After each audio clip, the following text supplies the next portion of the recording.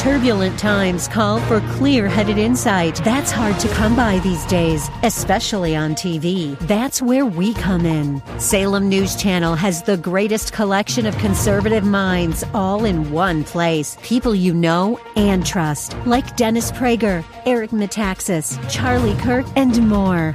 Unfiltered, unapologetic truth.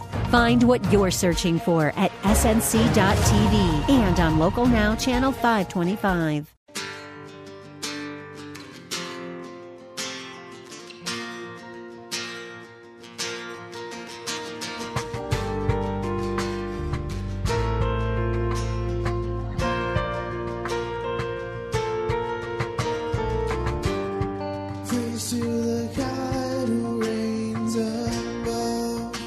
Hello, and welcome to In the Word, a ministry of Calvary Chapel of Orlando. We hope that God speaks to you today as we continue our study verse by verse, chapter by chapter through the Bible, with Senior Pastor Will Ramirez. Today, as we continue our study in the book of 1 Samuel, Saul gathers together the tribes of Israel to rescue Jabesh Gilead from the Ammonites. We'll pick it up in 1 Samuel chapter 11, verse 7. Once again, that's 1 Samuel chapter 11, verse 7.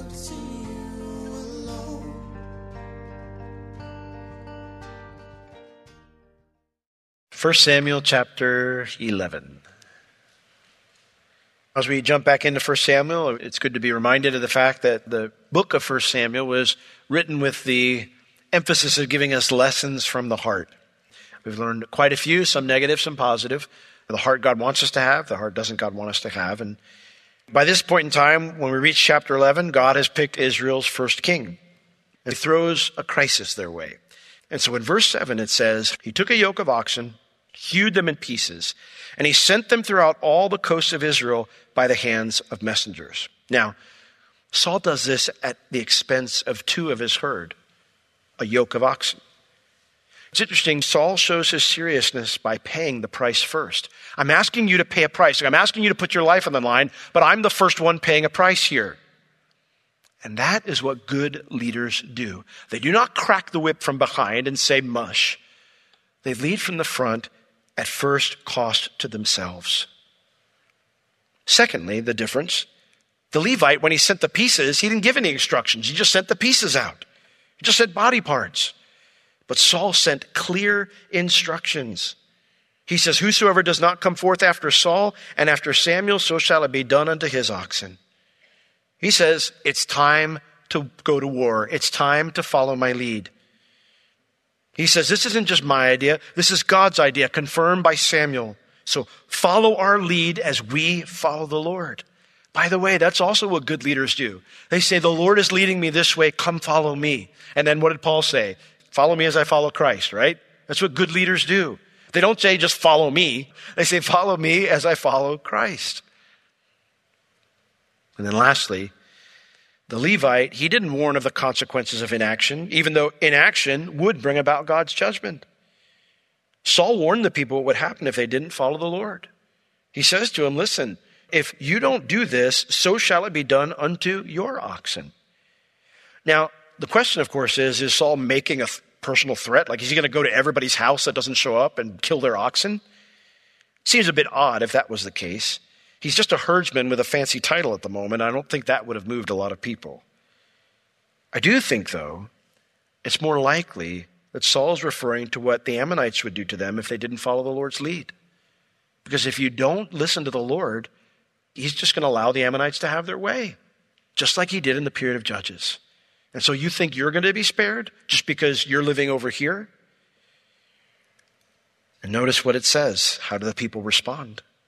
It says, and the fear of the Lord fell on the people, and they came out with one consent. What does it mean that the fear of the Lord came upon them? Well, the fear of the Lord, the Bible tells us, is to hate evil. That's what it says. So the best definition I've ever heard for the fear of the Lord is this. It is to love what God loves and to hate what he hates. It's the best definition I've ever heard of the fear of the Lord. And so the idea here is Saul's angry because evil is being done, wrong is being done.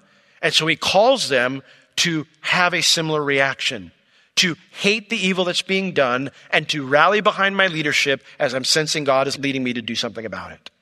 And so it says the fear of the Lord came upon them.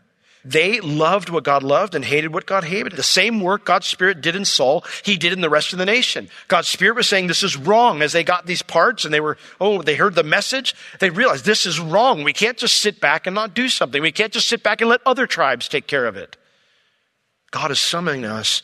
We need to partner with him. And praise the Lord, they did partner with him just like Saul did. For it says they came out with one consent. Literally that means as if they were one person. No disagreements. They all moved as one.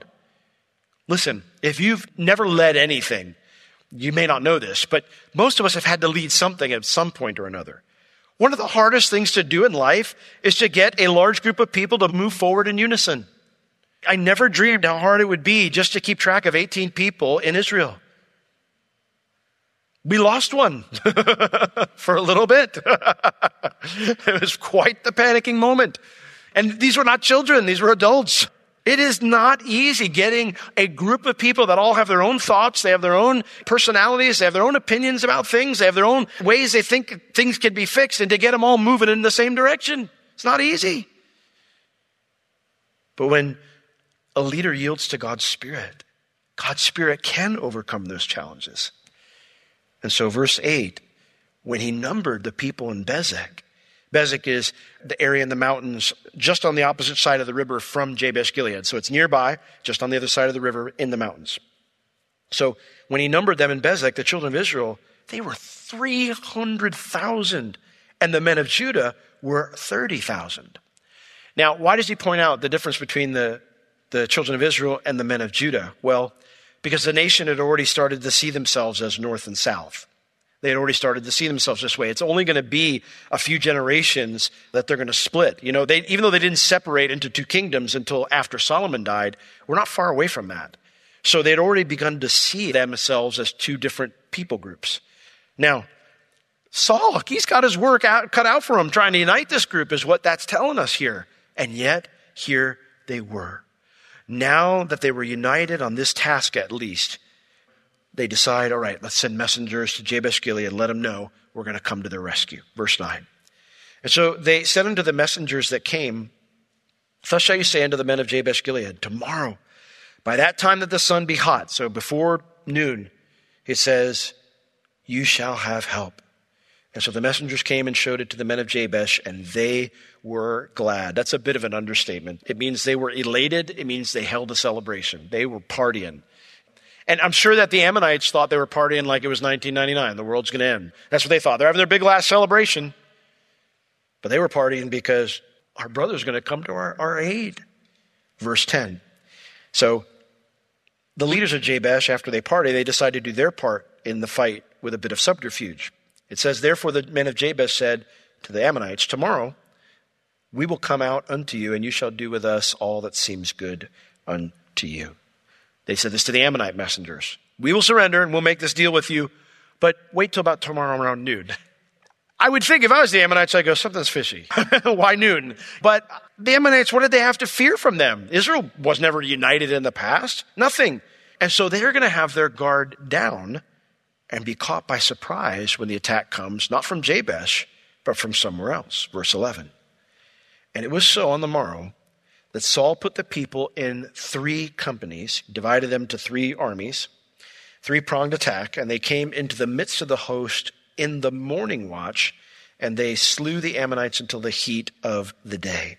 And it came to pass that they which remained were scattered, so that the 2 of them were not left together. It's interesting here because, again, it would be a multi-pronged attack from 3 directions, but when it says that, and so it was on the morrow that Saul did this, you have to remember something. When does an Israeli day start? 6 p.m., not 12 a.m. like our day. Their day starts at 6 p.m. So when it says on the morrow, it means at 6 p.m. he divided his armies, so at night. He divided his armies into 3 sections, and then he moved those troops over the river under the cover of darkness. They would not see the army coming. So it says, when did they attack? They attacked in the morning watch. The morning watch is those last 4 hours of the watch. That's from like 2 a.m. to 6 a.m. So right as the sun comes up, they're already there, and that's when they attack. And so they had all of the element of surprise. They're coming from 3 different directions. And the Bible tells us the Ammonites were beaten so badly they couldn't even form an organized retreat. It says that there was not 2 of them left together. When you're beaten, you can still try to save as many people if you keep your retreat organized. You hold your lines and you retreat strategically. But none of that was going on here. Not even 2 people were organized together. Everybody just scattered everywhere.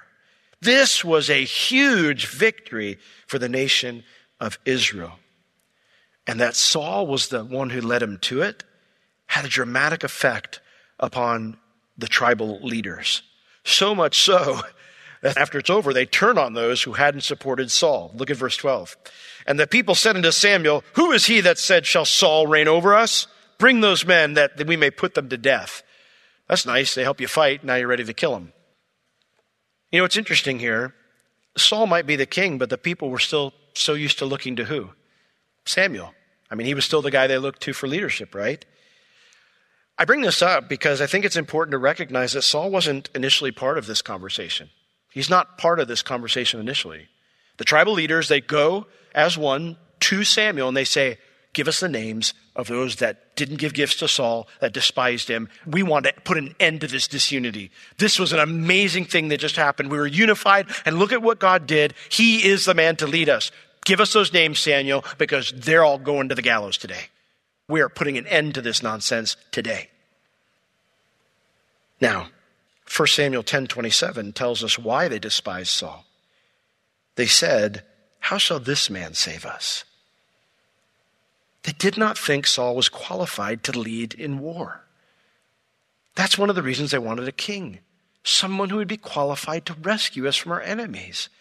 And when they saw this guy, they're like, well, he's tall, he's head and shoulders above everybody else, but he's a farmer. You know, he's a herdsman. You know, how is he going to lead us in war?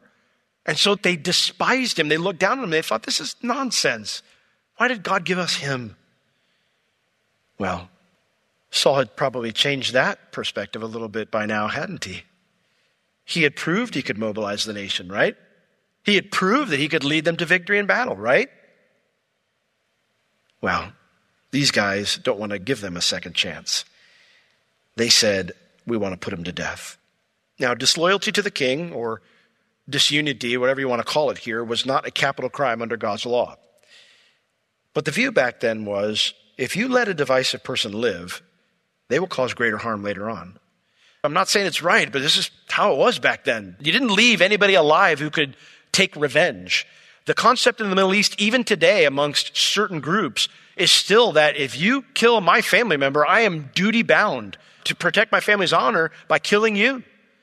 And so if you showed mercy to someone who could be a future avenger for what you've done to kill off your rival, you're asking to fight another war later on. You're asking to always be watching your back. It's just how it was back then. And so there was no mercy. Frequently, when there was a squabble after like a king died or a governor died or something like that, or some type of figure where it was passed on to their sons, it was basically the survival of the fittest. And whoever survived, they killed every other remaining relative. I'm not saying it's right. I'm just saying it's how it was. So in their mind, they're thinking, we got to kill these guys because we don't ever want this to happen again. They'll cause greater harm later on if we don't fix this divisiveness and this disunity now. But when Saul learns about their demand to Samuel, he does step in. Look at verse 13.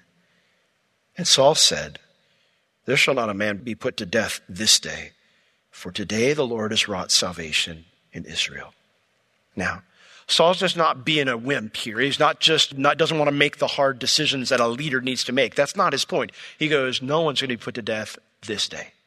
He knows that there will be future times where he's going to have to administer justice as a ruler. He understands that.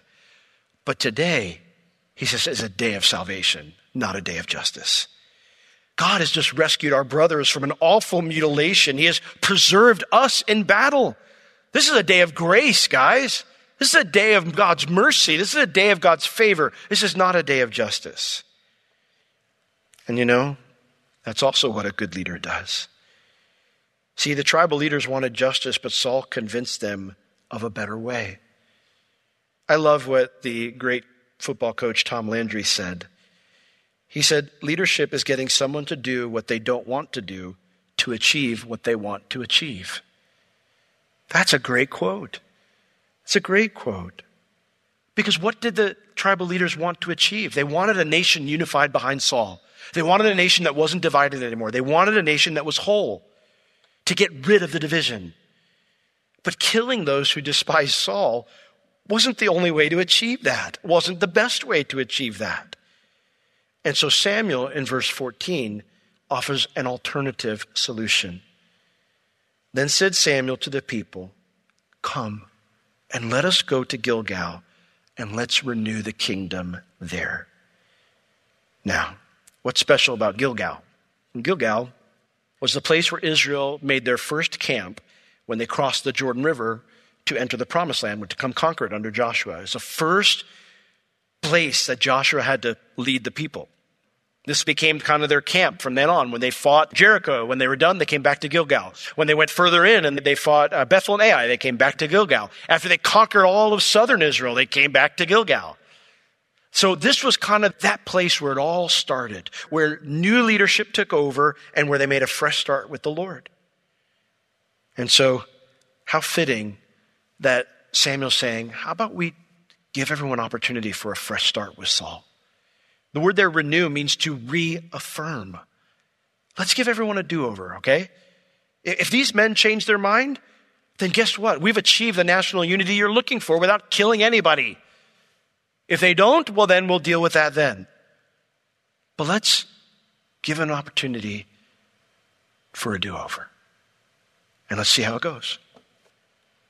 Verse 15, how does it go? And all the people went to Gilgal. And there they made Saul king before the Lord in Gilgal. And there they sacrificed sacrifices of peace offerings before the Lord. And there Saul and how many men of Israel? All the men of Israel rejoiced greatly. That means it included the men who first rejected Saul. They were on his side now. They were cool with this now. They were truly unified. And nobody had to be put to the sword. Wasn't this a preferable ending to dividing the country between pro-Saul elements and anti-Saul elements? You say, Pastor Will, you can't guarantee that they would have done the right thing. No one could know if it would result in unity. But I can tell you this, there'd have been no chance if those men were executed. Mercy at least gave it a shot. And the Bible tells me, tells you, that mercy triumphs over justice. That's what it tells us. I remember when I went off to school, and I knew God had called me to be a pastor, but I knew some things had to change because I would definitely not be the first person that people would come to for grace. And the first person to tell you that would have been my fiancée. I remember my first semester, I took a class in the book of Ephesians. And of course, Ephesians is a great book of all that God's done for us in his grace, right? I was in the book of John, which shows us Jesus, in one of the greatest ways. And as I began to see more and more of what God had done for me, how gracious and how merciful he'd been to me, it began to change me on the inside. I remembered I called up Bev back then with my phone card. And on the payphone, my Sprint phone card. And she was really going through it. And she was pouring her heart out to me. And I just began to tell her how much God loved her and how she was going to make it. She was going to get back up again. And the Lord was going to strengthen her. And he had forgiven her. She brought it to him and it was done. And he was going to be merciful. And he was going to help her overcome. She said, Will, I'm worried you're in a cult. Because that wasn't the Will she knew. Good leaders, if you're going to be a good leader, your desire has to be to show grace first, not administer justice. To look for a better way. There are times when you have to say, well, listen, here's the deal. But that's the last resort, not the first resort. The heart of leader is one who looks to show grace first. not justice. You want to know why? Because it's easy to show justice. It's easy, especially to pummel your enemies when you're the one with the authority. Any thug can do that. But a leader has a heart that wants even to lead his enemies to be at peace with him. Because isn't that what the Lord did with us? He sought to make his enemies, us, to be at peace with him. And the Bible says that when we fear the Lord, and we love the Lord, he does the same for us. He makes even our enemies to be at peace with us.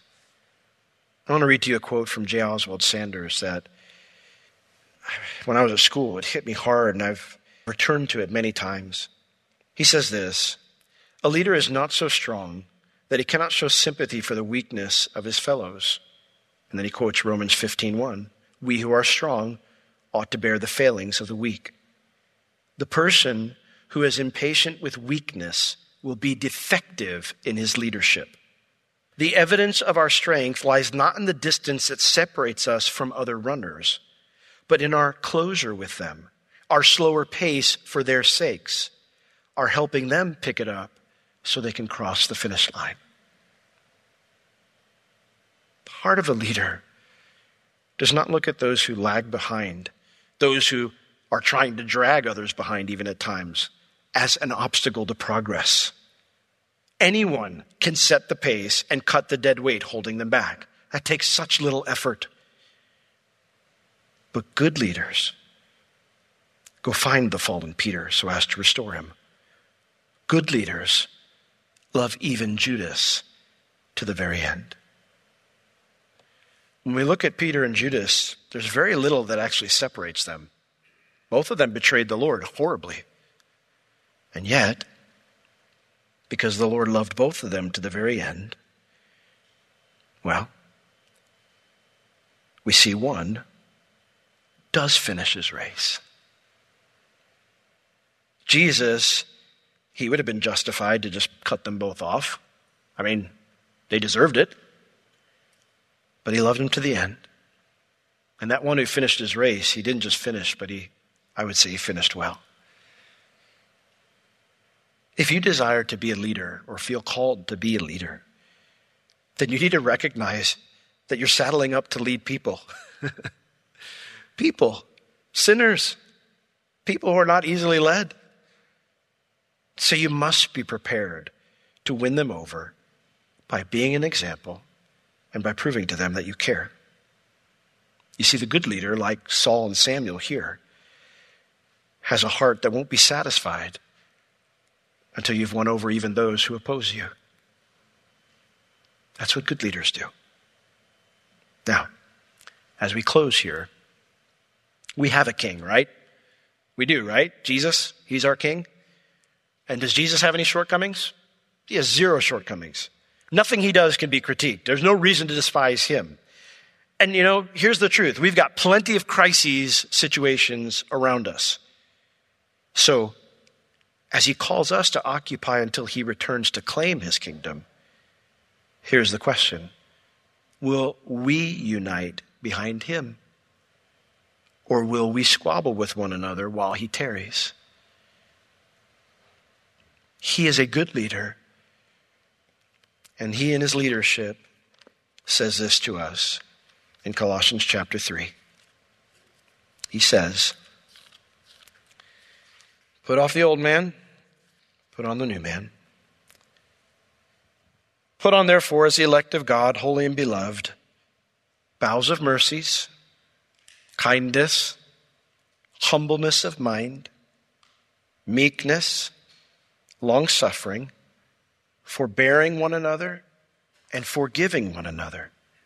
If any man have a quarrel against any, even as Christ forgave you, so also do you." And above all these things, that's a pretty tall list. Above all these things, put on love, which is the bond of perfectness. It's the bond of maturity. That's what mature believers who are following their king, their leader, do. So, Lord, as you have shown us what the heart of a leader looks like, and we see it all reflected in your heart because we know that's how you've dealt with us, would you lead us to a place of being good leaders? Lord, that we would be faithful with what you've entrusted us. Lord, if there's areas where we've not been gracious, then Lord, we ask you to forgive us. Help us to be the right example. Help us to show others that we care. And Lord, fill us with your Spirit so we can do all these things. Thank you for being an awesome captain. Thank you for going before us and leading the way, laying your life down for us. Thank you for being our example. We love you for it. In Jesus' name, amen. This has been In the Word with Pastor Will Ramirez, a ministry of Calvary Chapel of Orlando. You can listen to all of Pastor Will's sermons and find other valuable resources online at www.calvarychapelorlando.com or on the Calvary Chapel Orlando app, available on iTunes and Google Play. If you have any spiritual or physical needs, please contact us. We would love to pray for you and assist you in any way we can. You can reach us at 407-523-0800 during our office hours, Tuesday through Friday, 9 a.m. to 4 p.m. Thank you for joining us today. We will see you next time as we continue to learn, walk, and live in the Word. By his strong arm he will save.